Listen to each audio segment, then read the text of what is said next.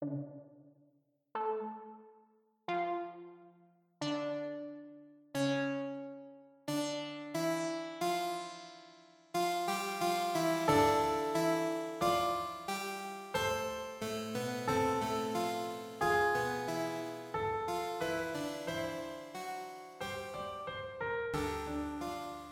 today we're going to talk about Charlie Kaufman's movies and Charlie Kaufman's style of making movies.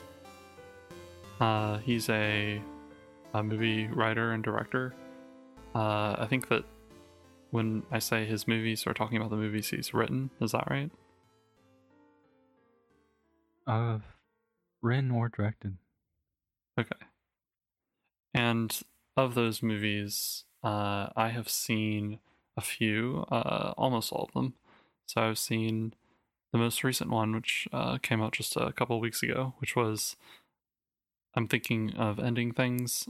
Just last night, I watched Synecdoche, New York, and then I also saw Being John Malkovich. Being John Malkovich, right? And the the name of it is escaping me. The Adaptation? adaptation, yeah. Oh, it's just adaptation, not the adaptation. I think so. Okay, yeah. And I haven't seen the other two, which are Eternal Sunshine of the Spotless Mind, and we were just talking about this, the puppet one, the Anomalisa. Anomalisa, yes. His best The one. bad puppets. His masterpiece. Yes. Universally acclaimed. Yeah, truly. Especially for the puppets. So, you've seen all of these movies, is that right? Yeah. Okay. So we'll just focus mainly on the four that I mentioned because we've both seen those. Okay. So, of those four, which one do you think you enjoyed the most?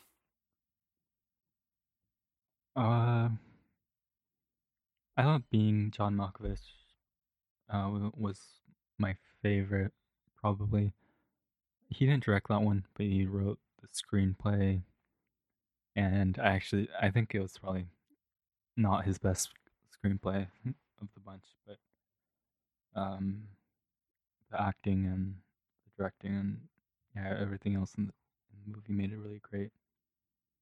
But I think we should talk about what do you think of Synecdoche, New York?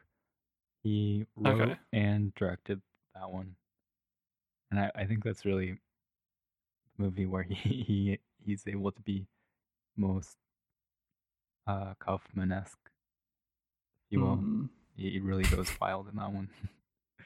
There's Yeah. just no inhibitions there. Well, this is definitely a trend across his movies, is that they're extremely strange. Some more strange than others. All very, like, not normal movies. And we can come back to Being John Malkovich, which I think is, of the movies we mentioned, the first one, right? In chronological order. Yeah. So he really started started going fast on the strange movie train. But this movie, Synecdoche, New York, yeah, I just watched it last night. I think that overall, it felt very profound. Of the movies, I think that's the main sense that I got from it. And it was weird because there was nothing in particular that happened that seemed very interesting, and it's like a very slow paced movie. But overall, the fact that it's this one guy going through everything and then like recasting himself and reinterpreting his actions and trying to figure out what everything has to mean altogether, I thought that just made a super interesting experience.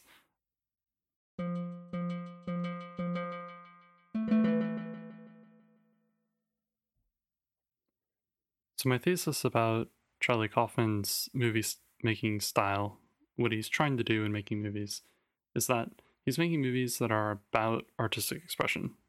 Um, and I think that in particular, it's dealing with problems or the puzzle of how you do that. So it's not just about like doing certain artistic expressions, like movies about happiness or movies about I don't know, romance or whatever. It's like the process of telling a story, making a movie about people. Yeah, yeah, I like this idea. I think I might agree.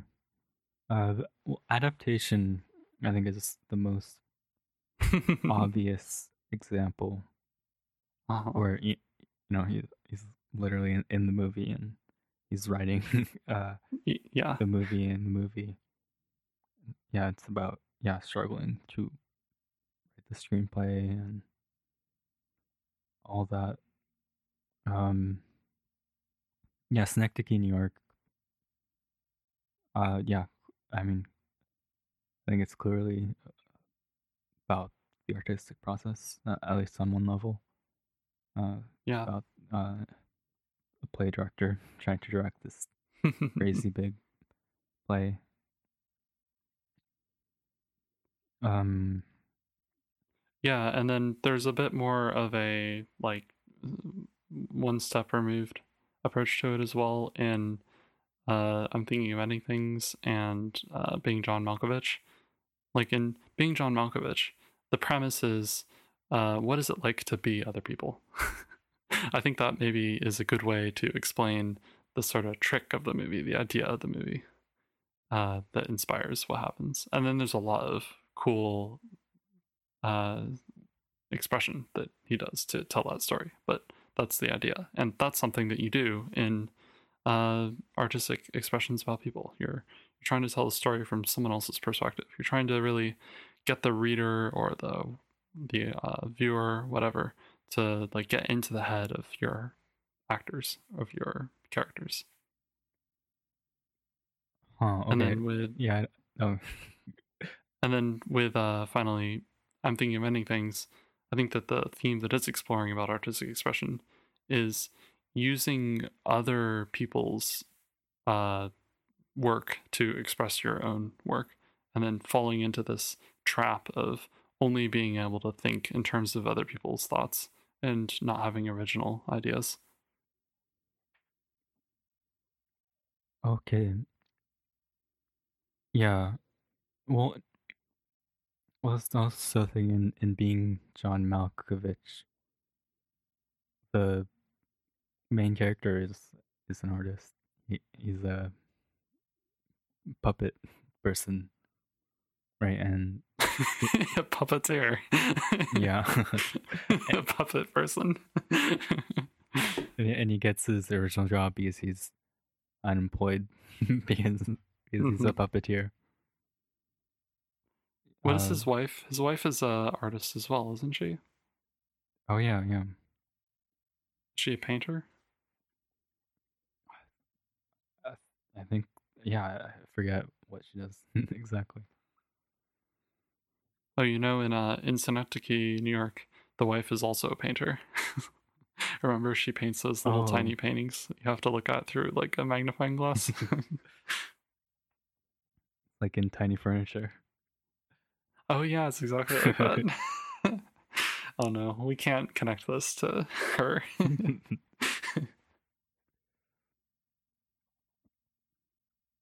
Lena Dunham.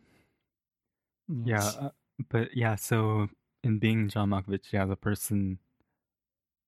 Yeah, I guess I didn't see the artist parallel as much, and I don't know if I'm convinced yet, but it is the artist who's like introducing people into this experience.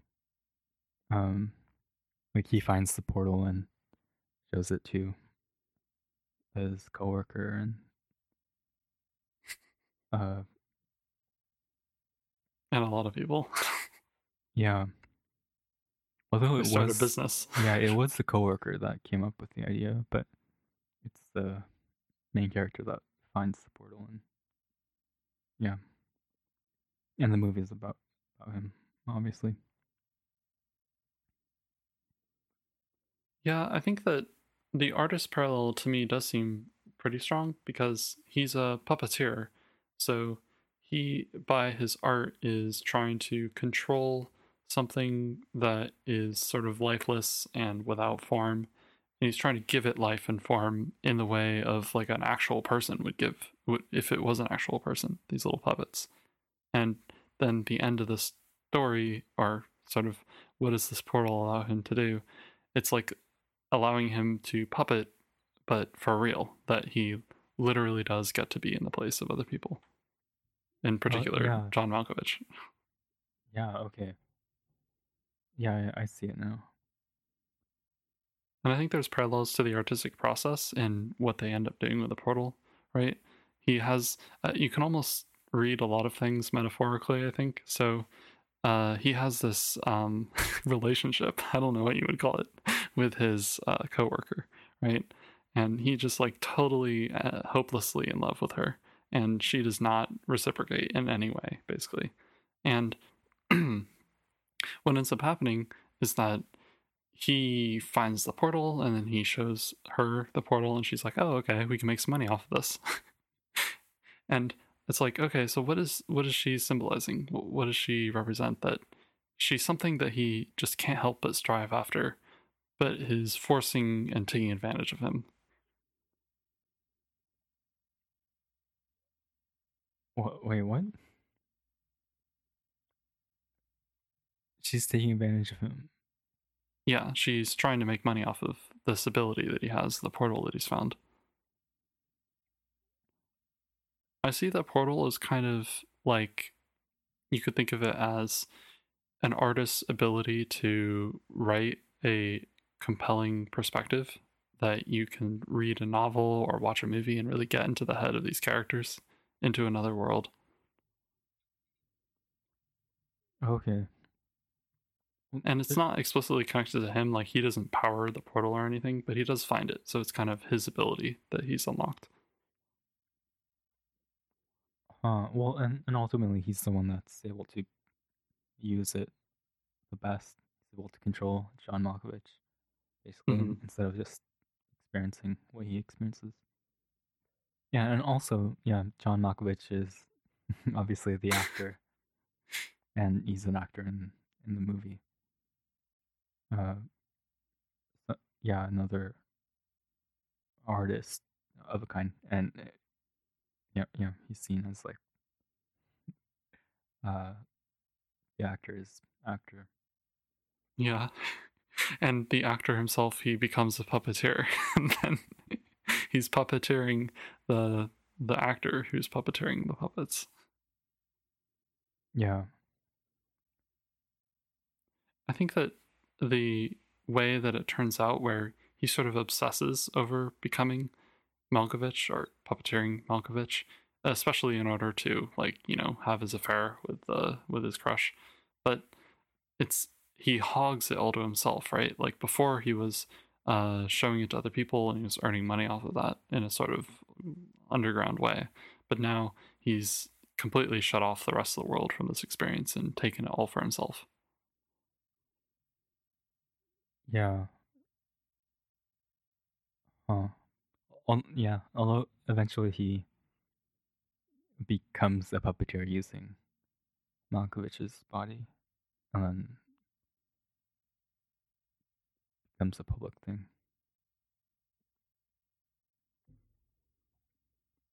Yeah, Mm-hmm. I think. Do you have a point about uh this, Do I have a point about this? or were you gonna say something? No. Oh, yeah. I was thinking of. I'm thinking of ending things. I think that one. It's about a similar theme, but it's like the character is someone who experiences other people's art rather than creates it. But then from there, it's like it has some similar ideas. Yeah, it's like almost the reverse of John Malkovich, where in John Malkovich, he finds this portal into another person and then he's able to live through their eyes. But in I'm Thinking of Ending Things, he is this janitor who has no artistic ability and he purely lives through his fantasies of thinking through other people's. Yeah, He starts off thinking through other people as opposed to in John Malkovich where it's the other way around. he has like a kind of creative ability, but it's just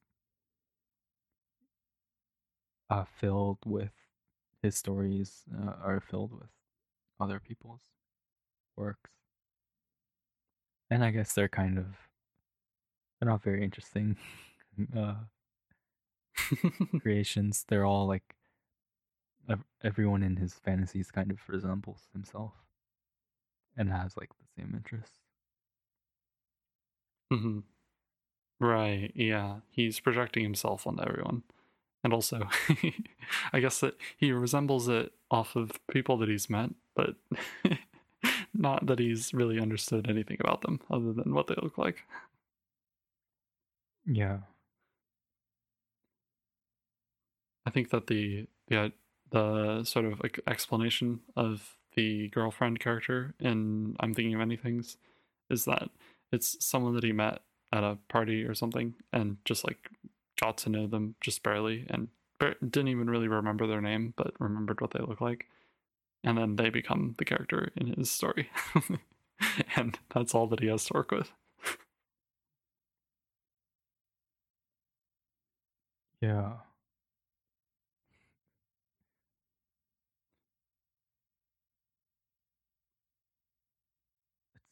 It's like that one watching it is kind of is very odd. It's like kind of like walking into the Malkovich portal. I think it's like Huh. it's all about yeah. You get to see everything in this guy's internal experience, uh, and it's a very odd one. But maybe yeah, it's not odd that it's odd. Huh. Yeah, I guess that you, as the viewer, you are going into the Malkovich portal because you're seeing it so intimately, his like inner thoughts. Yeah, You're inside of his mind, not really inside of his head. In Malkovich, it's a little bit more literal. yeah, yeah. The I don't. guy, yeah. There isn't much of a physical or practical uh, part of his experience.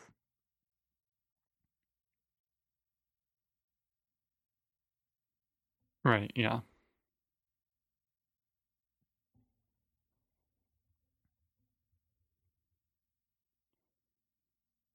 So let's see. Was there one of the movies that we're missing that we're not connecting to this arc? I think it's those four movies. Wow, this is gonna be people aren't gonna follow if they haven't they haven't seen a lot of movies. Four movies. Yeah. Well, that's never stopped us. Yeah, We just need Agnes Collard to do another tweet about it.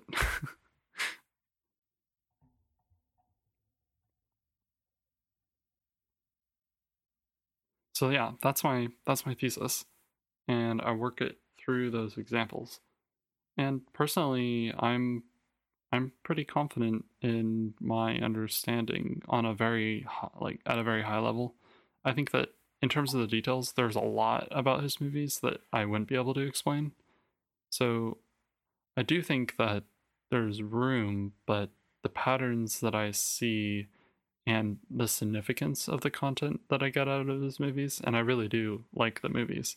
I would say that of all of them, I'm Thinking of Ending Things is still my favorite, but hmm I see the pattern being significant enough and contributes to my enjoyment so much that it seems like I'm getting onto something.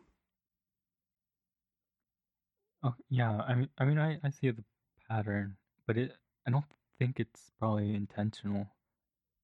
Seems like he's a guy who's just very self-reflective and thinks about himself, and then he thinks about his own thoughts a lot, and he does this even when he's creating something, which like you'd think when you're creating a work of art, you should be like absorbed in it and thinking just in terms of the world you're creating. But I think yeah, he just inevitably involves himself in those Huh. circumstances, and I think I mean the theory. I guess adaptation is just about that. So um, at least in that movie, it is intentional. Hmm. Yeah, that's a good point, whether or not it's intentional. And I think that you're right that it's not totally intentional. And in adaptation, it's a little bit more intentional for sure, though. Maybe even very much intentional. But let's talk about adaptation for just a second, because we had talked about this before, and I think that I had watched Thinking of Anythings, and I'd really enjoyed it, and you'd recommended me adaptation, or I don't know if you exactly recommended it to me, but you said it was a good movie, so I watched that one, and I was pretty disappointed with it. I didn't really like it that much. I liked how it started, but I didn't like the last half of the movie. Yeah, you actually watched it before I'm thinking of ending things. Oh, did I? Yeah, and then you watched Being John Malkovich afterwards.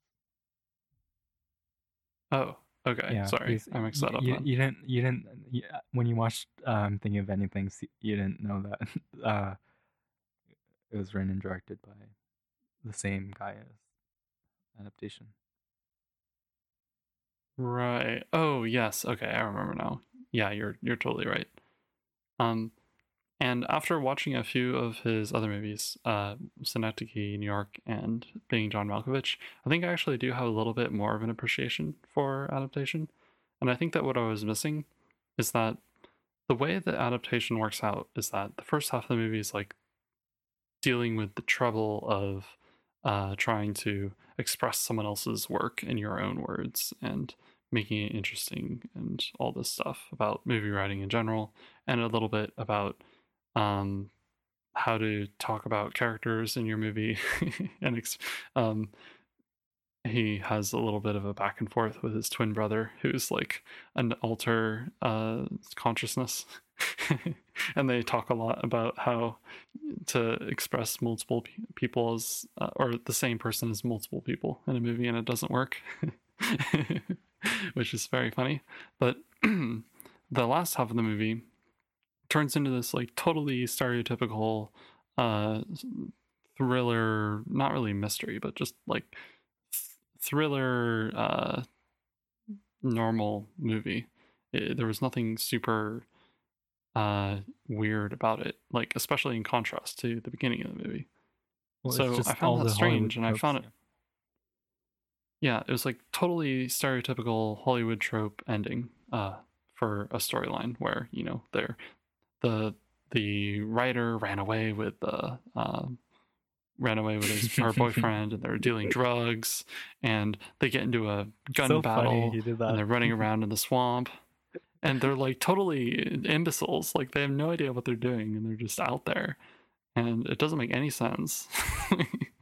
Especially like given the first half of the movie, when you're like, where is this going? And then the last half, it's like, what does this have to do with that at all? But in a meta sense, it really does have to do with it, as you end up understanding, which is he figured out how to write his adaptation, and you're watching it. So there's a seamless transition between him talking about his experience in trying to write it and the actual written product. And I thought that was cool, and I was disappointed by the ending because how stereotypical and stupid it was. But in comparing it to his other movies, I think I found it interesting because it was not what I expected. It disrupted my expectations based on the other kinds of movies he made. He actually was able to execute something that was like, you know, well done, but is normal. Like it didn't have to be crazy and incomprehensible. Huh. So I Yeah. found that Well. contrast to be interesting. Yeah. I mean, I really liked adaptation, and I mean, all of those things you said about it are. I mean, they're true. I mean, that's the second half. It's like he goes all in on all the Hollywood tropes. And it's so funny because that author is a real person, and he made her have an affair and do drugs and all that. But yeah, Yeah. I thought it uh, played nicely from the beginning, where he's like, "How do you write a book? How do you write a story or a movie about um, a book that's about flowers?" And it's like, well, yeah. I mean, kind of the obvious way to do it is to write a Hollywood thriller, and he can't Here's your answer. he can't bring himself to just do that. So instead, he finds a really convoluted way to do exactly that. Oh man, that's actually really good. Yeah. You can't stand actually making the second half, so he has to preface it with the first half, where it's like Yeah, crazy meta movie. but the second half it's just like indistinguishable from Hollywood thriller. But he gets to be like, actually, I'm better than this. This is this isn't actually happening. Yeah. Huh. Yeah, that I didn't think of it in that terms in those terms before, but that does make sense actually. But I think all of his movies um have are real stories, and I like that about his movies. And so like a lot of them have mainstream appeal as well.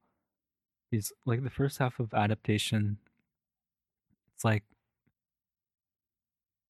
um, or the I guess the second half of Synecdoche, New York. It's just like a postmodern experiment almost, and there's there isn't really a straightforward story at all. It's just like this interesting uh, self-referential idea. But I think, yeah, I don't know. For me, there's something missing when it's just that alone, and then so yeah, I appreciate that when he's able to use that in the context of something that tells a meaningful story or something meaningful. So I guess in I'm thinking of ending things. It's maybe the most straightforward story because there isn't. It's not even postmodern or self-referential. One way to look at it because it's just telling the story of a guy who is a janitor, and it's about like what he thinks about when he's at his job.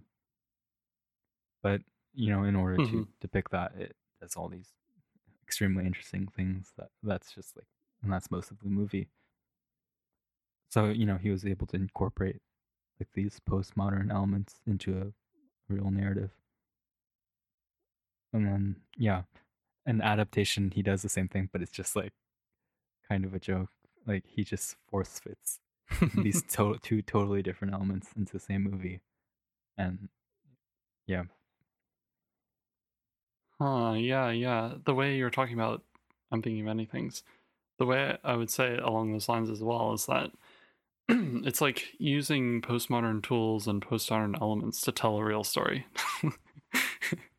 Yeah, basically. And it seems like I think even it might be even after I finished watching the movie, and then like I read about it a little and I thought about it, and that's when I like figured out what was going on. But I didn't figure it out until afterwards, and so I thought it was like basically this weird postmodern movie that made no sense, and I didn't even know that it made any sense.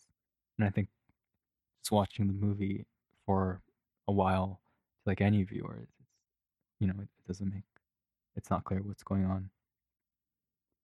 But yeah, Yeah, I think that's a good way to put it.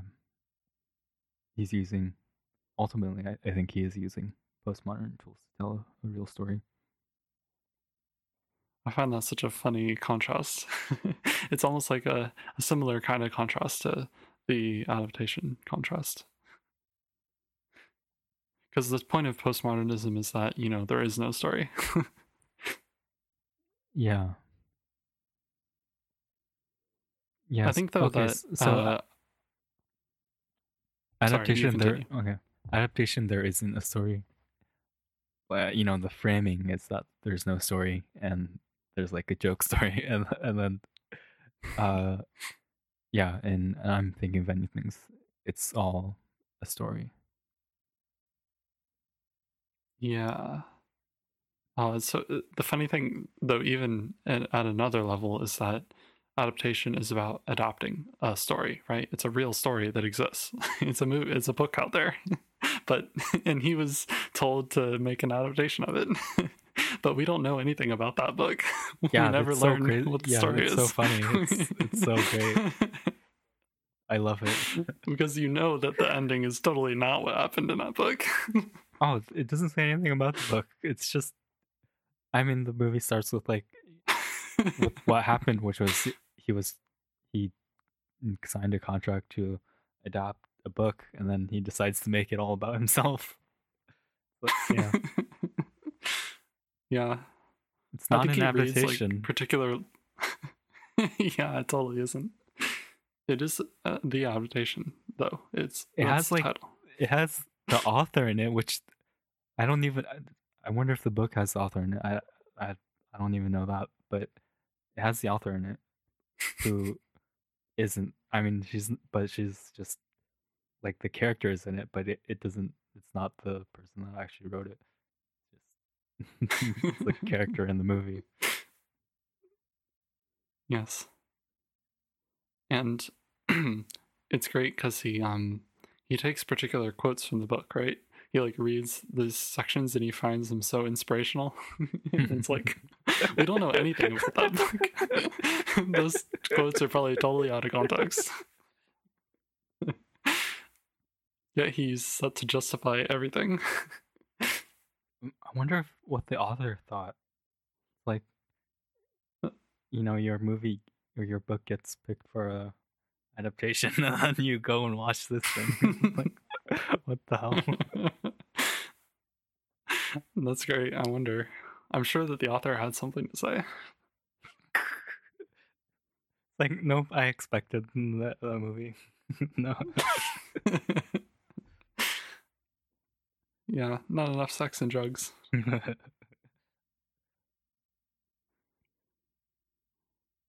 Yeah, I think in terms of I'm thinking of many things. It is based on a book as well. That movie is. Obviously, it's more closely based on the book, but I think I haven't read the book, but I have a feeling that it works better as a movie actually, because and I don't know exactly how much he took directly from the book and how much he added himself. I think it was a lot that he ended up adding himself, but some of the things he does at a meta level, like some of the things are very explicit. They're like they're reciting a poem, which is obviously not her poem. She's telling a poem that already exists out there and you can find it. Or he's giving a speech and it's not his speech. Like, this is not a new speech. This is a speech that is taken from another movie and is in a completely different context here for no reason. And or for some contrived reason that is like trying to satisfy some goal in the movie that's like very not flowing well. But there are some parts that are a little bit more subtle that I found work really well in movie form. Like the beginning of the movie is almost like a horror movie, right? They're coming to this old house in the middle of nowhere, and then they get inside, and everything's weird and mysterious, and then there's this basement door with a bunch of scratches on it. It's like, wait, why don't you let me go downstairs? And he's like, no, you can't go downstairs. And it's this total like stereotypical setup to a horror movie, right? But I think that's part of the funniness of it. Is like he had to use a horror movie intro to do this to tell this story. And then he's like, okay, I don't know what to do from here. I can't let you go downstairs. So, we'll go into the living room and now we're going to have dinner. It's just like piecing together all these different themes in a not super explicit way. It's like, it's a trope of how things happen. It's not like spelled out to you. Yeah, that was weird at the beginning. Wait, so wait, why is that? Uh, why is it doing that? Why is it piecing together these different storytelling techniques? I think that's the idea behind the uh, main character is that he's only thinking in terms of, or he's only thinking unoriginally. He can only think in terms of Okay, other people's uh, expressions and artistic styles. He doesn't have his own style. okay, yeah, So that's he good. wants to introduce, or he needs to go into his house, so he has to do it through this horror movie setup. And then as soon as he's done with that, he's like, okay, we've gotten in the house, and I don't want to go downstairs yet because I don't want to look at the things I'm ashamed of down there. So now it's dinner time. So there's no transition. It's just like from one style of storytelling to the next, because it's not a style of storytelling that he's using in a natural way. He's just using it as a tool to tell what he's trying to say, or not really what he's trying to say, but his fantasy, what he's thinking about. Yeah, and he's very unself-aware. Like he has these little like the basement or his like painting past like comes up, like creeps up, and then he's not able to incorporate that into the rest of his thoughts. So it's just like this abrupt transition. It's just like moves on to something else, and then he Yeah, just like hides away the other parts. yeah. Oh man, that was done so well. The feeling it gives you is like when there's something that you don't want to think about, and you're just like, okay, I have to think about something else. I don't want to think about that. Yeah, It happens a lot, so I think it's a pretty strong idea in the movie. yeah, it was, yeah, it was done well. Yeah, although, yeah, huh. It's funny then that there are places where, like the girlfriend character goes into his basement and like looks at the laundry and at his old paintings. It's funny that that happened. It's like almost like there's like a subconscious or separate element of his mind that could like wander around without being noticed. She's like Yeah, she's hiding from his character while she's doing that, and it's like his character is not aware of where she is. yeah. Um, I don't know exactly how to explain it, but he does protest her going down even when she ends up going down. But he doesn't like come down and grab her. He just like yells at her from the top of the stairs, and she just ignores him. So he Hmm. knows that she went down there, but he can't stop it any longer. And he can't see like what she's doing. Yeah. Yeah, he doesn't go down after her. Yeah, that's weird. But I think you're right, it is expressing that in some way. It's like he he doesn't want to think about this, but some part of him ends up doing it anyway. In a maybe partly unconscious uh way. Yeah, yeah, it's it couldn't be. It's not. Yeah, it's not like the rest of his thoughts. It's like yeah, I think B's even afterwards. Those parts like the painting and all that is still hidden away uh, from the normal story. Hmm. So yeah, maybe Yeah. uh, if this had been a story of like character growth, his character would have gone into the basement. That would have been yeah, the point of evolution. But in this movie, like he's just nothing happens really. He's the same guy at the beginning and the end. It's, Yeah, yeah. maybe there's a little bit. Maybe it changes afterwards from the point we're talking about. But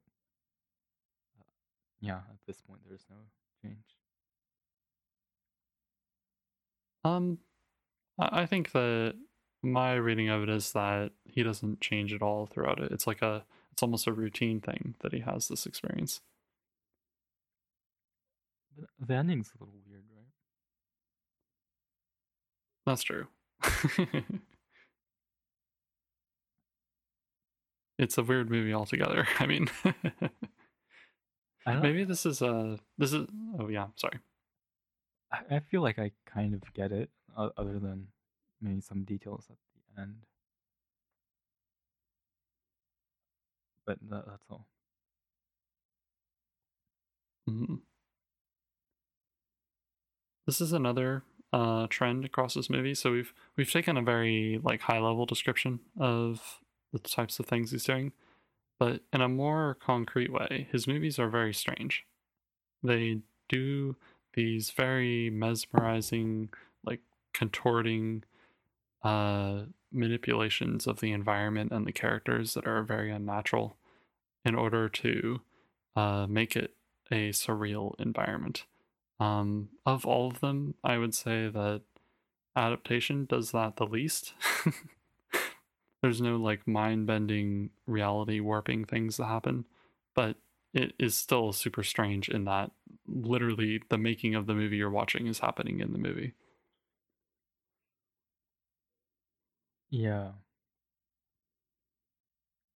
I There is a bit of uh a Mobius strip happening there, but with the other yeah. movies for sure, it's like super mind bending visuals and stuff like that. What I love about the Yeah. I'm thinking of ending things though is that nothing is explicit. Like it's all camera tricks and perspective changes that make it seem strange. There's not like nothing on screen is clearly happening in the wrong way. Yeah, except for the very end. Oh, okay, yeah, you're right. And the floating dead pig is pretty strange.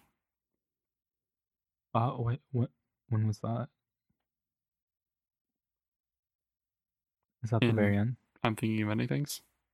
Yeah, the pig that is like a cartoon character. No, when in the movie? What part in the What do movie you was that?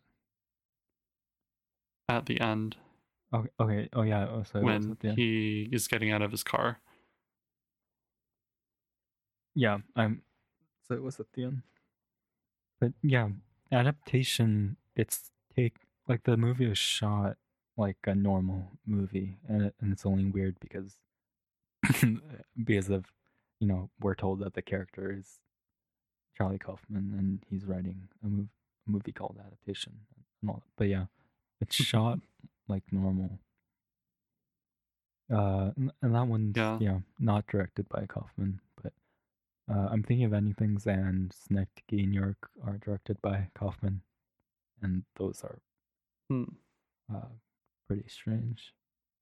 And then being John Oh, Malkovich is okay, just that's interesting. the story is strange, and so it's kind of shot straightforwardly for what it is, but yeah, it show like the portal. Yeah. Oh yeah, I loved that environment of the what was it, the 7.5 floor. That Oh was so yeah. well done. It's like such a cool idea. Apparently that screenplay I love how was also. Oh, sorry. apparently that screenplay was like a million times crazier. Uh, at first before it got edited, like when it was going around, it was like it was on like the blacklist, like list of like the best screenplays that haven't been made yet, and had something to do with like Satan ruling the world at the end. I think, Oh, but what I can't even. I don't. It was so crazy. I don't remember, but you can read about it. is it out there to read? I don't know, but there I read a description of it a long time ago, and it was so crazy it didn't make any sense. Oh man, that's such a shame. I would have loved to see that. Yeah, It's actually, crazy it got it made at is. all, even in the form that it is. It's like just like one of the crazier Hollywood movies. Yeah, yeah, for sure. I mean, it. I guess I would say it's the second strangest movie I've ever seen. What? Wow. Second only to the Holy Mountain. I it's one of the, as far as like mainstream Hollywood movies, might be like, yeah, the oddest one, because it's made by like, yeah, an established director, and it has all these, is Cameron Diaz and John Cusack, like all these huge stars in this crazy story. And John Malkovich. Yeah, yeah.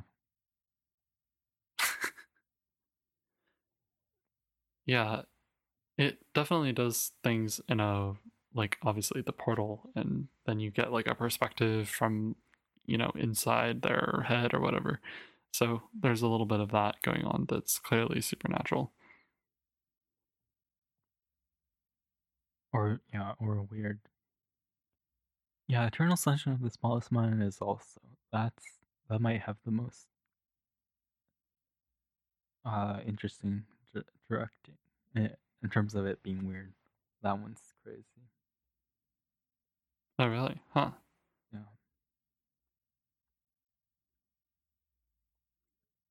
Speaking of Anomalies. the referencing. Anomalies was pretty straightforward from what I remember. Puppets do their Yeah, thing. other than puppets part. Yeah. It's like a normal movie except everyone's puppet. Yeah. That's been done before. It's a odd choice. Hmm.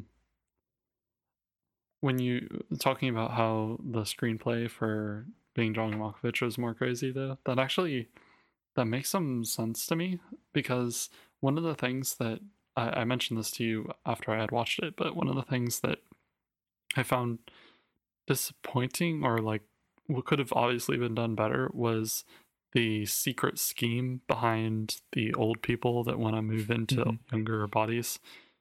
Uh, so the scheme was that they have been around for centuries and like have been continuing to do this by tracking the person they're going to all move into, by becoming them, going through their portal, and then doing it over and over. But they explain it in such detail that there's no mystery left. Like, it's just completely out in the open exactly what they're doing. And it's weird, but it's not that surprising, especially like given that there is such a portal. Like, the fact that there's this group of people doing this is very uh routine almost. Like, of course, yeah, so there's some people that are using it for that. um so I feel like it would have been much better if they had kept that a mystery, exactly what their plan was, and they're like this secret force. Maybe they're behind how the portal works or something like this. And I imagine maybe there's something like that in this more extravagant screenplay where like Satan is the one controlling the portal, and there's like this whole intricate back story to the mysterious mythical origins of this power, and they're controlling everything and all this stuff. Yeah, maybe. Yeah, I don't know. I Maybe. Yeah, I wasn't bothered by that subplot. I was, because I thought the movie was really about uh being John Malkovich. It was like about the main character going into Malkovich, and yeah, kind of stuff that happens there. So Mhm. yeah, the thing, the other plots would seem like they were just thrown in. But yeah, I mean, Yeah, exactly. I don't think anything about this movie. I don't think this movie was very um well constructed. like I think it was meant to be. Probably it was just supposed to be crazy, and it has all these different things that barely end up mattering. I mean, like Hmm. his I'm transgender wife subplot, and then the Maxine subplot, and then yeah, and then people trying to take over the world, and then there's John Malkovich and the main character. Um, I actually thought that the three different subplots, which were like, I don't remember their names, but there's the main character, his subplot, which is what he's trying to use the portal for. There's his wife, who she's trying to use the portal for something, which is to get with his girlfriend or with his wannabe girlfriend, and then there's Maxine's use of the portal, where she doesn't actually even use the portal, but she likes to use it to manipulate people. And I Yeah, think that it worked really well that they all had this totally different take on how to use this portal, and it they interlaced it together, and that their actions actually mattered to each other. So it wasn't just like they were trying to do different things and then struggled over using the portal for it. It was that they actually changed each other's course of actions by how they use the portal. Like, so the main character becomes John Malkovich for a long time and becomes a successful puppeteer and attracts the attention of Maxine enough to have her marry him. So I guess that he gets his fill of her, and then eventually Maxine just effortlessly backstabs him, and after like however long of marriage, and then she gets back together with his wife to raise their kid, which is apparently the wife's kid. So, because the wife was in Malkovich when it happened. yeah. I mean, I'm. It's a bunch of stories. I mean, I just yeah.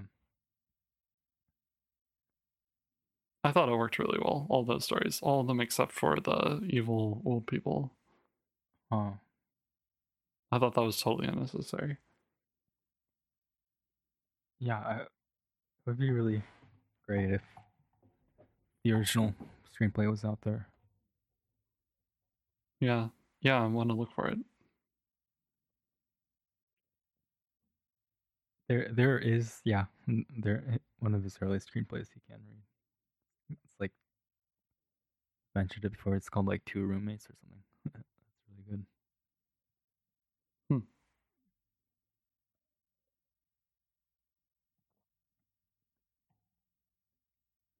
Yeah, so I guess that overall, I feel like I've said most of the things that I wanted to say about his movies and his style. What do you think? Yeah, I think so. Um,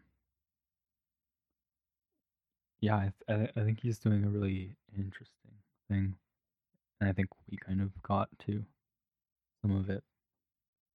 Like they're postmodern movies, but yeah, they tell a real story. Seems like, and it's kind of unique. I haven't seen many movies that are like his movies. Yeah, It I tend to like movies that are about having an experience. Like, it's less about a core story that's happening and it's more just a cool sequence of events. So maybe that's more along the lines of postmodern. Uh, like Hanukkah's movies. A lot of them are the ones that I enjoyed the most. Are just watch this movie and experience what's happening. There doesn't need to be a story behind it that the characters are on some plot arc or anything really. Um, but in these movies, it's almost like it comes with that facade, like it's just a weird movie, but it really does have something underneath that's interesting. yeah, I, yeah. I think Or Hanukkah's movies I think usually aren't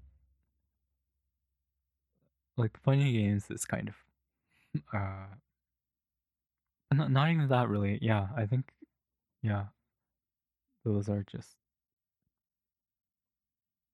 yeah. I don't know how to classify those. I don't see them as postmodern. They don't. Yeah, They're not like they don't have these elements of like being self-referential. I guess. that's true. That's true. Or like the directors in the movie or something. Yeah. Yeah, he does. Kaufman seems to have a knack for doing self referential things. That seems to be a common theme. Yeah. Yeah. This is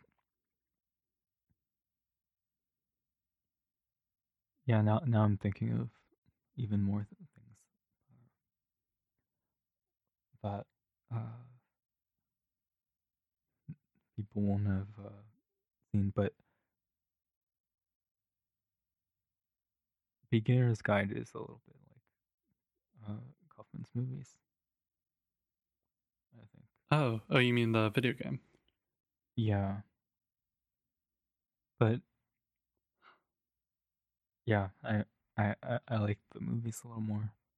I think because they tell the story as opposed to being like yeah, just the um experimental element. But yeah, I mean the video game is like very short, so Hmm. uh Well, it's probably longer than the movie. yeah, but yeah, for what a video game can do, Right. it's short. Yeah.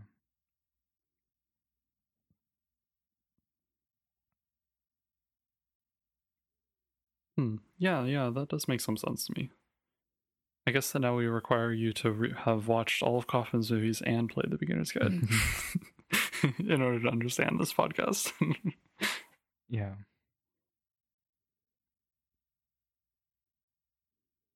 Yeah. I really enjoy his movies, and I'm probably one of my favorite directors, definitely. Oh, okay. Yeah, I definitely. I mean, same here, but definitely gonna look out for um movies that do similar things. And yeah, I'm already thinking about it, but do it more. Like David Foster Wallace, a lot of his works remind me. I think are similar, and a lot of his books and stories are like they have this postmodern element, but they also end up telling stories a lot of times. And he Hmm. wrote, "Oh, this would be very interesting to look at. We should consider as an essay I read a long time ago. It's called uh, something complicated. It's like about television and new media, but he has um uh, from what I remember, he writes about like the way to sincerity through these ironic mediums like television, which is which postmodernism is. I think all about irony, but um, Hmm. I think his essay was seen as yeah. It's also like held up by others um, trying to do a similar thing. I think they call it new sincerity, but it's like yeah, trying to tell. I think how I say it is it's trying to tell stories through these ironic or self-referential forms. Without Hmm. because Oh, yeah, some that's interesting. it's a little different from like the beginning of postmodernism, where it's just almost incomprehensible and it's so uh, experimental. But yeah, um, Yeah, I think that might be something related to this. Okay, yeah, that would be something interesting to look into. Maybe you could read that essay at some point. Yeah, I don't really like him as a writer, but I like that essay. Well, it's fine. You're allowed to like a single essay. Yeah.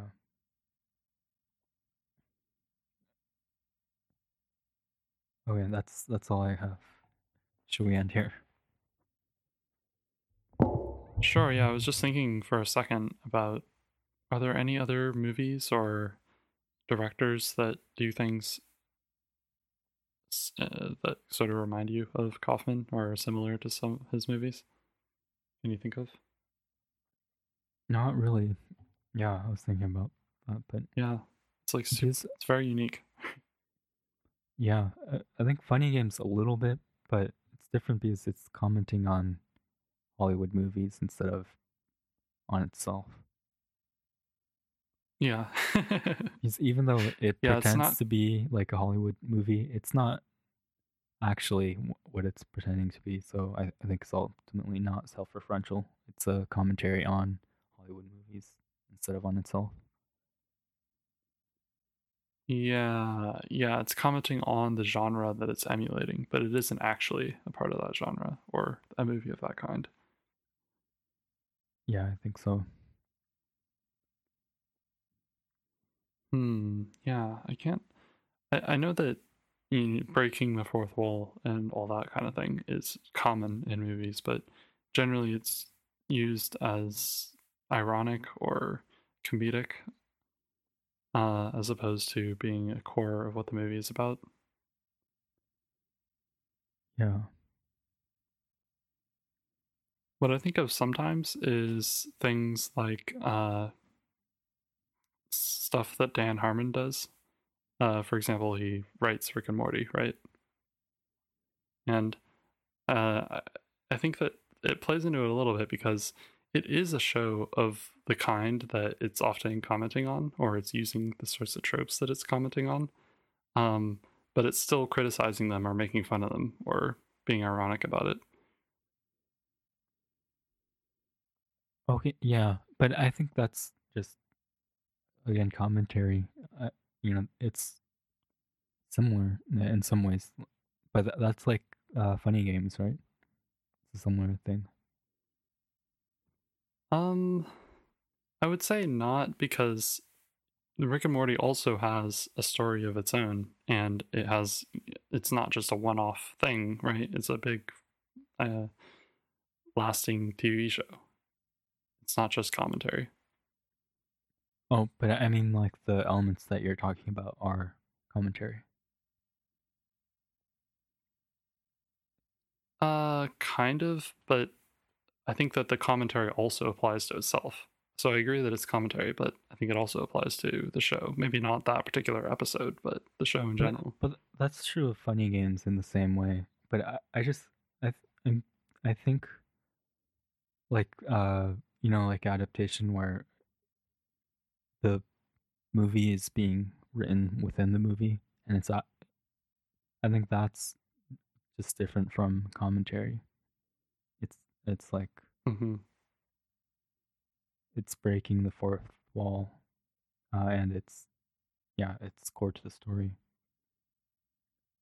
It would be like if in Rick and Morty, Dan Harmon appeared in it, but it's like it's not animated. It's like him actually animating Rick and Morty, and if that was integral to, or if that was a part of Rick and Morty, and, Okay. or if in Funny Games, if Hanukkah was the movie was about Hanukkah directing Funny Games, or something like that. Uh huh. I Yeah, think yeah. That's maybe that's true. commentary That would be and more direct. self-referential are a little different.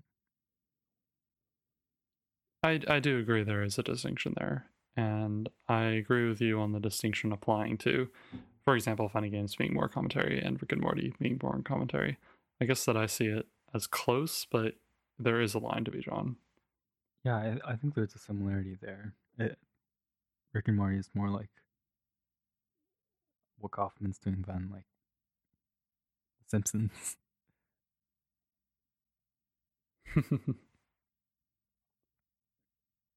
Yeah, Yeah, that's kind of like parody almost.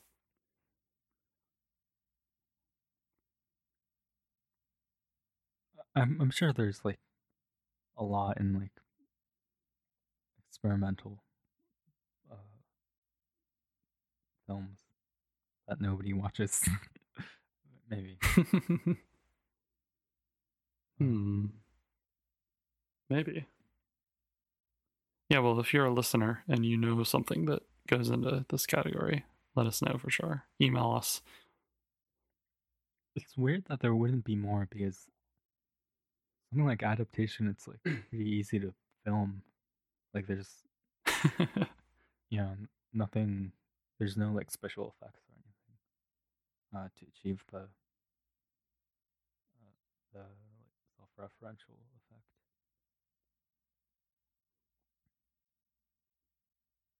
That's true, but you have to, in order for it to be self-referential, you have to go out into the middle of the swamp and fight a bunch of people and No, uh, have lots of drugs, and then you have to make a movie about that experience. yeah, and Isn't that what happened to Kaufman? well, that part. I mean, yeah, the self-referential part is just it's just him writing. I'm just kidding. Yeah, at a desk. Yeah, that was So the the real life self-referential part inspiration. was the cheap part of the movie. It costs like uh you have to pay the actor and you have to get a desk and room, I guess. Yeah, I think it's probably because it's hard to pull off. If you do it wrong, it just ends up being really bad. Like how you talk about or how you talk about adaptation. If it was just the first half of the movie, then it would be bad. Yeah, and I think there's like not an audience for it either. People. I mean, obviously Avengers and stuff like that. Um, yeah, most movies are pretty straightforward and dumb. I bet even adaptation. I think that movie probably did terrible, did terribly financially. Yeah, Um, probably. I'm thinking of ending things. You can do that because it's Netflix. Uh, yeah, Kaufman couldn't. He actually couldn't make a movie for a long time. He talked about it in like a New York Times profile, and so he wrote a novel. I think that was why he wrote the novel. Um, Oh, yeah, and right. he just couldn't make a movie for a long time, and then he made. Uh, finally, I'm thinking of ending things on Netflix, of course, where you Yeah. where you can kind of yeah make stuff even if you can't get a big studio funding. Hmm. Well, hopefully he releases more on Netflix then. Maybe you should make a YouTube channel. Yeah, he should. I bet. Yeah, I bet he has like a lot of ideas that you could make for like no money. Yeah, you just do little shorts. That'd be cool. Here's a question: how would you categorize Clouds of Sils Maria? Uh, Because that's kind of like it's about movie making. I don't think so. I think it's about actors. I didn't think it was about movie making. Well, I don't. actors are a Yeah. part of making movies. Yeah, but I don't think the movie's about making movies. I don't know. I just thought Okay, yeah, of it that's as a fair. straightforward movie. Like it's just like a straightforward psychological story about Hmm. the two or three women.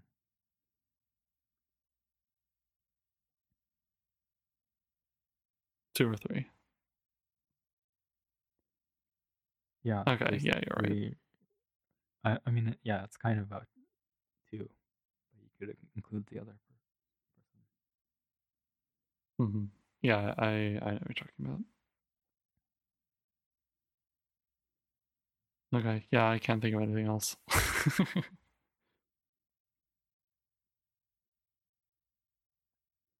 Yeah, I think that the most common form that I can think of this self-referentialness would be in the form of parody, where in the parody it's like, oh, I am blah blah blah, I am stupid, blah blah blah. You know, trying to make fun of it, Hmm. or they do something really dumb,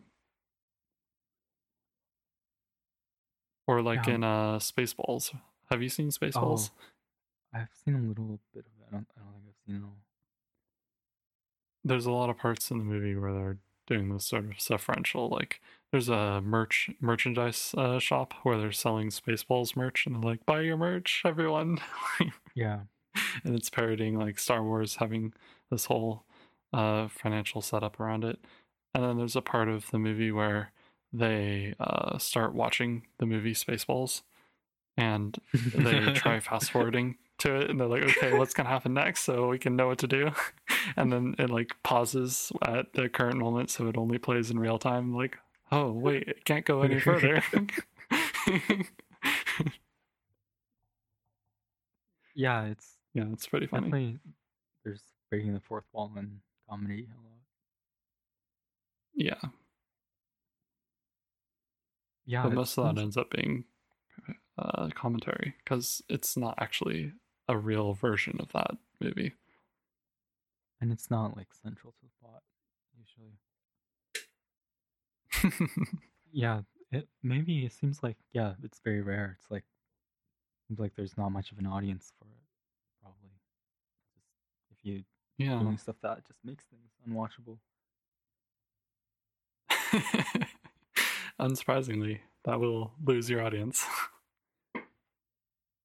Yeah, I mean the art world is just like full has been full in on that for a long time. On Like making things the unwatchable. yeah, basically like the fine art world on making things like commentaries about themselves. That's I mean that's been a thing for a long Oh, time. uh-huh. Yeah, and it's not It's just like about the experience of being in a museum and watching the work of art instead of actually being something beautiful. it's about the experience of making an experience of being in a museum. Yeah, I guess that there's Fun kind no of one an goes to interesting arc to museums.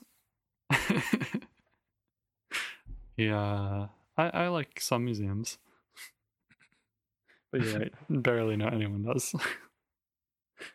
But this reminds me of there's like I never took art history, but my mom did a lot of art history, so she has a lot of books that I read. And they talk about these like arcs of artistic progression. So something will start off as people trying to make realistic depictions or show something very particular. Um, and the main thing that people rever in is the skill of showing something accurate. And then there's some changes, or it just develops over a period of time to the point where people get bored with things being accurate and they want things that are like totally different and nothing that could actually be in the reality. So maybe cameras are invented and now people don't care about getting a painting of them, they want just a picture. So then art goes in a different direction and it becomes more abstract, or it becomes trying to depict things in ways that maybe it's different from how it actually looks, but it resembles something about the way that you experience it.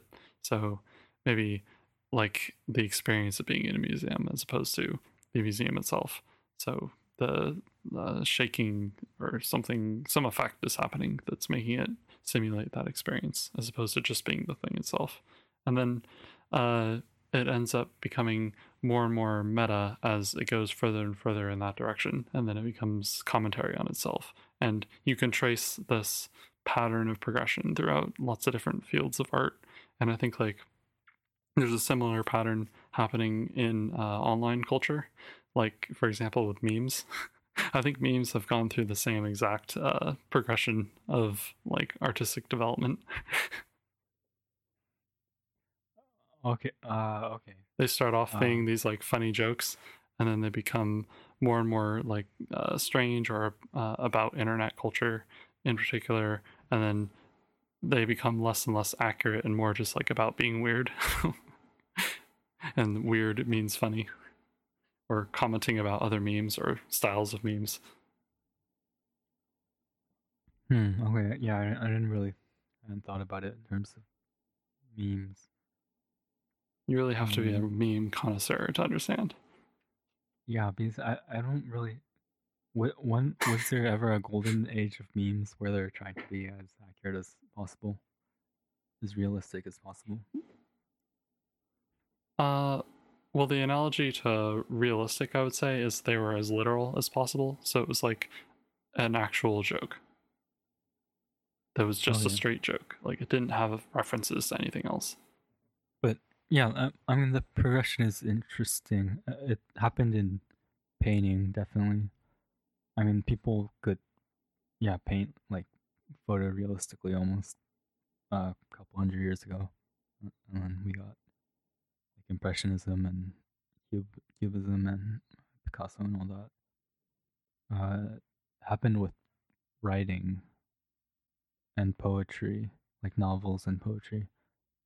Like both of those are kind of they're dead forms at this point, and the things that are new, even like postmodern novels, are old at this point. Like that was the trend, yeah, many decades ago. Um, Yeah. and then yeah, movies. It makes sense that it hasn't got to the point um where the where it's just degenerated into uh self-reference because it hasn't. It's It's barely getting even. there though. It's very new, and it has. Yeah, it hasn't. It's barely developed like an artistic culture. Uh, yeah, I mean, there's a Yeah, few typically they movies. have much more mass appeal. Well, yeah, but I think that's true of the other art forms as well. But yeah, that's true of it in its early stages. Well, I think with like painting, for example, when you make a painting, the goal is not to get the most people to see your painting, right? Whereas with a movie, I think typically it's very much rated on, okay, how many people can we get to come see the movie? I mean, painting's a good example. It used to be about getting as many people to see your work or your work being this huge public monument. I mean, people, if you think of like Michelangelo or Da Vinci Hmm. and huge public murals, and I mean, yeah, that period especially, but even from before, I mean, painting and poetry. Think of the Iliad, the Odyssey, or novels. Um, yeah, I mean, they were at first these, yeah, they had mass appeal, and then eventually they became something else. At least yeah, the artistic uh, trend became inaccessible to most people. Yeah. But I think movies, yeah, are at the point where they still have mass appeal because it's like paintings They're at the still have beginning of that mass slope. appeal. Painting, yeah, paintings still have mass appeal. It's just the good ones don't. It's like there's a lot of artists that, and there's a lot of like poster art where you can get like a Star Wars poster or uh, I don't know, like a random landscape uh, paint uh, painting, but they're and those are pretty common, but they're not really art. They haven't been for hundreds of years. But hundreds of years ago, they would be considered art. Like if someone saw that same painting, they'd be like, whoa, Yeah, uh, Star Wars, what's yeah, that? if yeah, at the point where that technique was like the most advanced. Um, yeah, it would have been art. Hmm. Yeah, so I mean, poetry is like thousands of years old. Paintings thousands of years old. It makes sense that movies are 100 years old, and barely 100. It's yeah, and the early Hmm. movies were like super crappy, even worse than they were right now. Like I had heard that yeah, just I don't know enough to speak on this, but if you look at the titles of movies back then, they looked pretty terrible, and they were doing remakes already.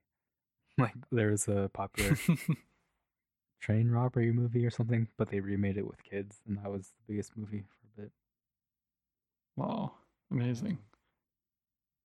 Um, but now, yeah, we're in Avengers phase, so I think we're We're yeah. safe And for this now. this topic, but yeah, we could go on for a while. Because Yeah, definitely. I think with poetry, the mass appeal and the artistry were part of the same thing for a while, and it's kind of the same with music and painting. But with movies, right now, it's not at all the same. Like for the most part, like the highest grossing movies, it's like Star Wars and Avengers and a million other superhero movies. I mean, the Avengers is a million superhero movies, but then a million other superhero movies. Like those are like 90% of the top grossing movies. It's like Yeah. so, and the they're all crappy movies. Like the artistry and the mass appeal don't go together. I think there's some. I think of Christopher Nolan's movies as an exception, but I mean they're definitely an exception. The Batman movies. Yeah, I guess I meant yeah. If they are an example of being of being artistic at all, then they're an exception. They're not like they're not representative of popular movies. Yeah, Hmm. like the Batman movies and Inception, Dunkirk, Interstellar, like all of those did really well. Yeah, but there are like exceptions to the rules, is your point.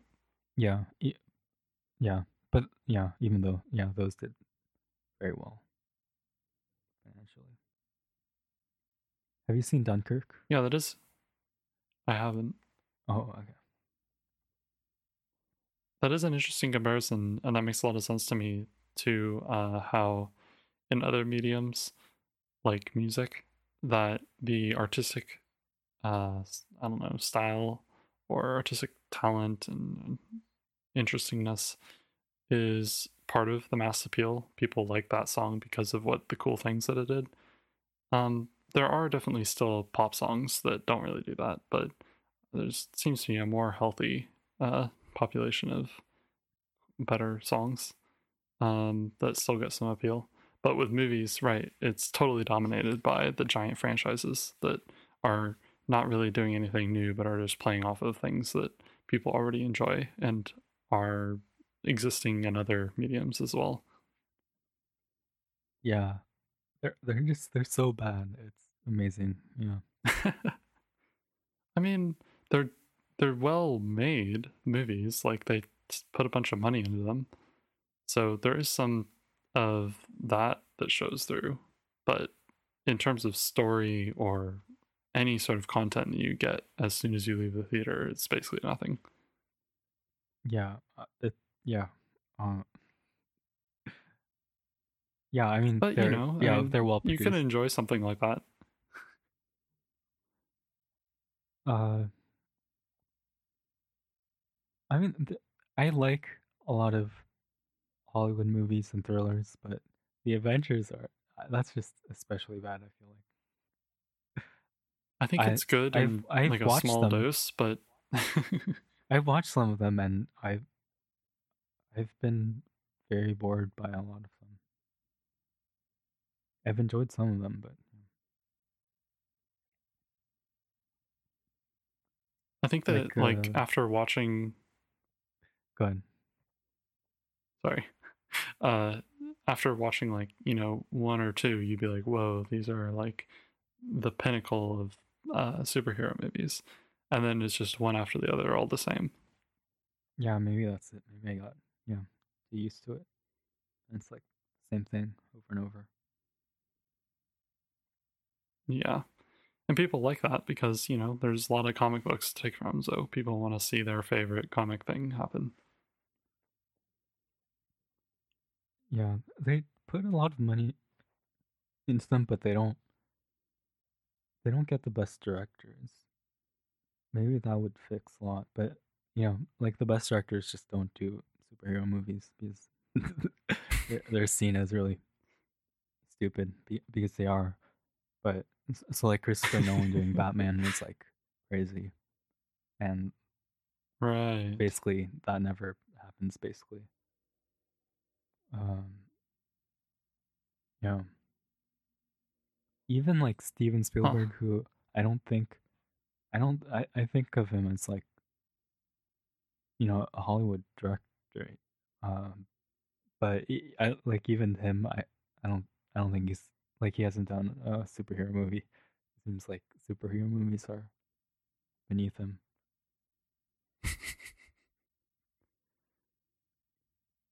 Yeah. I could see there being some headway in like some director makes some cool superhero movie that's in a different kind of superhero movie. I'm sure that's already been tried, but doing it well or something like that could break that uh I division. think I think Batman was that, but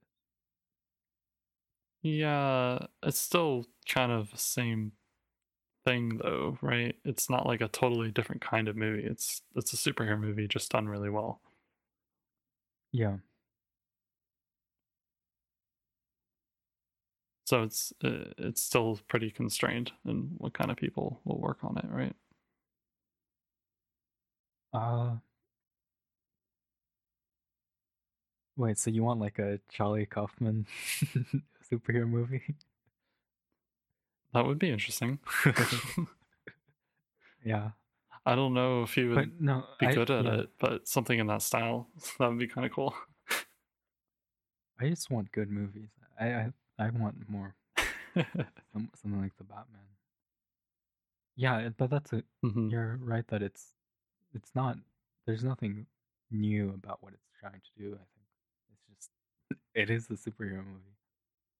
I think it's just done really well. Yeah, I agree.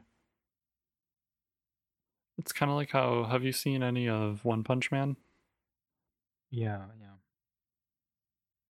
It's kind of like how that is a superhero story, but it's like different, right? It's like different kind of story. Yeah, for like the beginning and then it becomes another superhero story. I haven't read very much of it or watched very much of it, so maybe it does, yeah. But at least it tried Yeah. something like that.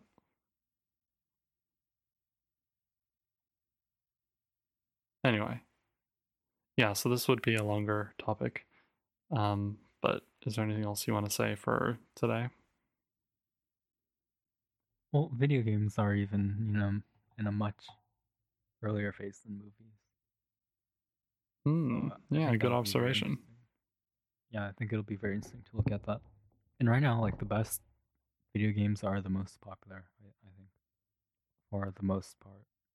Like there's a million, indie games, but in my opinion, they're pretty terrible.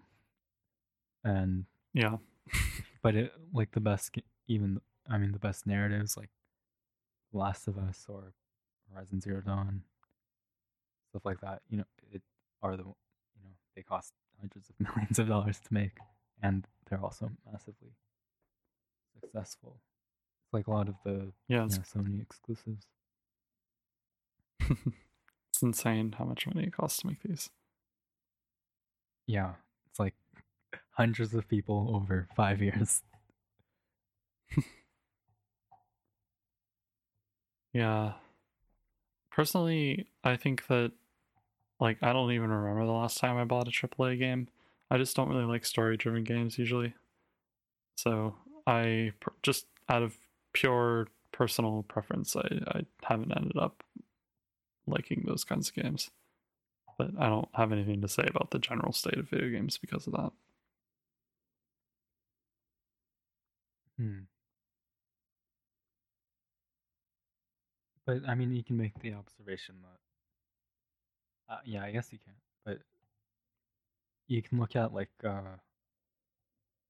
what's critically acclaimed, and you can see like in movies, the most popular movies aren't critically acclaimed, but in video Right, games, right. the most popular video games are basically they're very similar to the most critically acclaimed games. That's true, right? It's a much higher correlation. Yeah, so I guess that it corresponds to our theory that you can like start off where the quality of the game is corresponding to its mass appeal. Yeah, yeah. The music example is weird to me because music is super old, but also, you know, it's not like I think it's a little different from movies. Uh,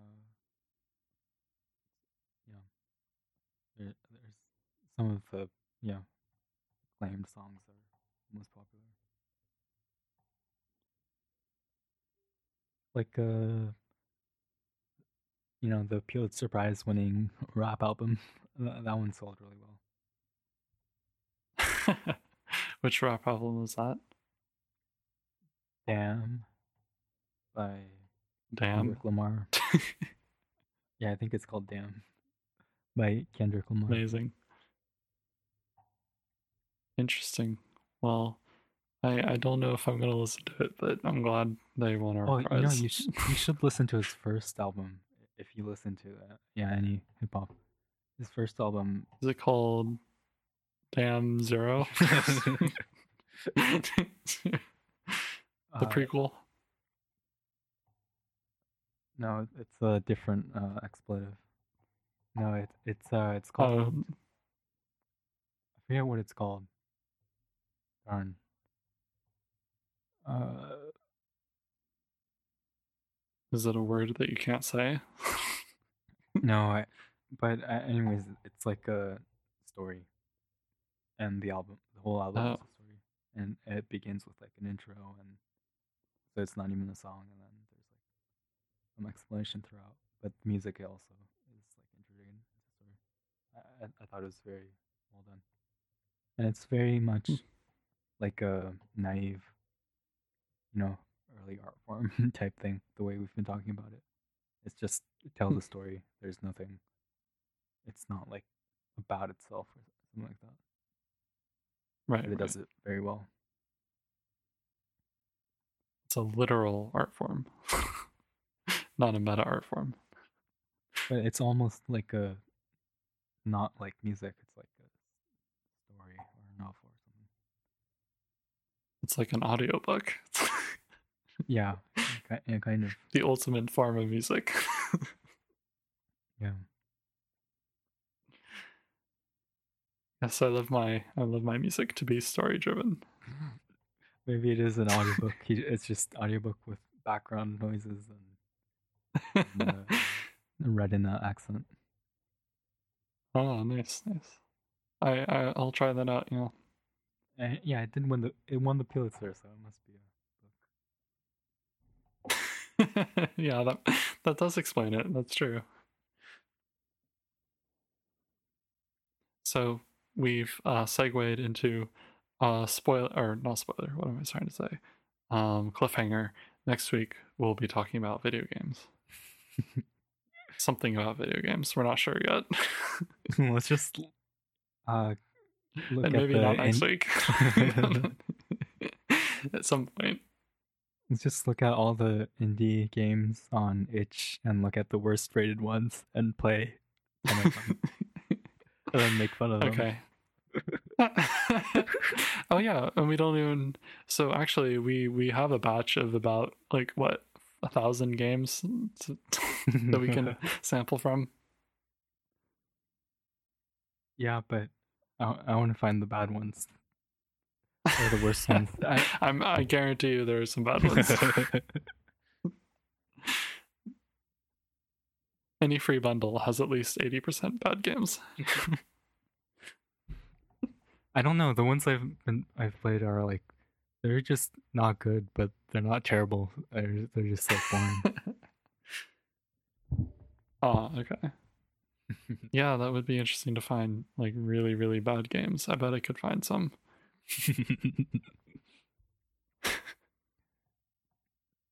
Yeah, that's interesting. Like, what even makes an extremely bad game?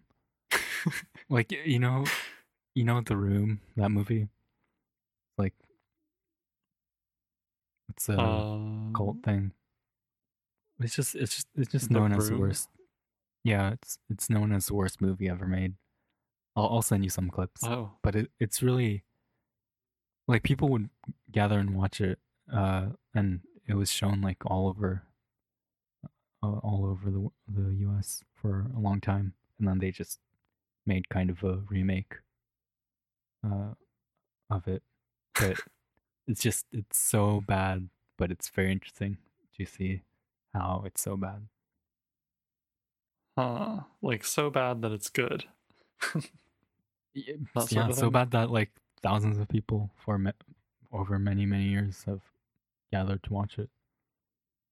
Like the Hmm. acting is terrible, the script is terrible, the directing is terrible, uh, dialogue is terrible. Yeah, everything about it is terrible. But it's terrible in just the right way. Yeah, it's like people would rather watch that movie than like a mediocre movie. Basically, most movies don't stick around that long. Yeah, that's a good point. That is an interesting observation. Huh. I think a bad game would just be unplayable. Like you would just get stuck, and then that's it. Right. Yeah, so that would be a bad game. But a good bad game would be one that you can actually play, but it's just terrible experience. I think that maybe common examples of that sort of thing are games with lots of glitches in them, or just like things happen that aren't supposed to happen, you know? But usually, you just end up getting stuck if it in those glitchy games. Um, Sometimes. I know there's this wrestling game that has a lot of glitches where like you're wrestling each other and then you'll like grab the air and then it'll like look like it's grabbing you but from a distance and it's like the collision box was translated over for some reason. Or you like you throw them against the side of the stadium, they like glitch through the stadium and like fly out of the arena. Hmm. Things like that, you know. I guess it's more like funny, or maybe that is part of it. Is that the part of it that makes it good is that the badness is funny. Yeah, yeah. Okay. It's kind of like how Should we? there's awkwardness. People like Okay. to, like in movies, especially, as awkwardness is used as comedic, you know. And it's like it's a bad interaction, but watching it is entertaining. Yeah, if it's awkward enough. Yeah. Otherwise, it's just uncomfortable. Yeah, it has to be awkward just enough in the right way, Yeah. just like this conversation. There's our meta reference. Actually, this hasn't been an awkward conversation. Should we end it here? Yes, Our we should. endings are always awkward. That I'll say. Because we don't have endings.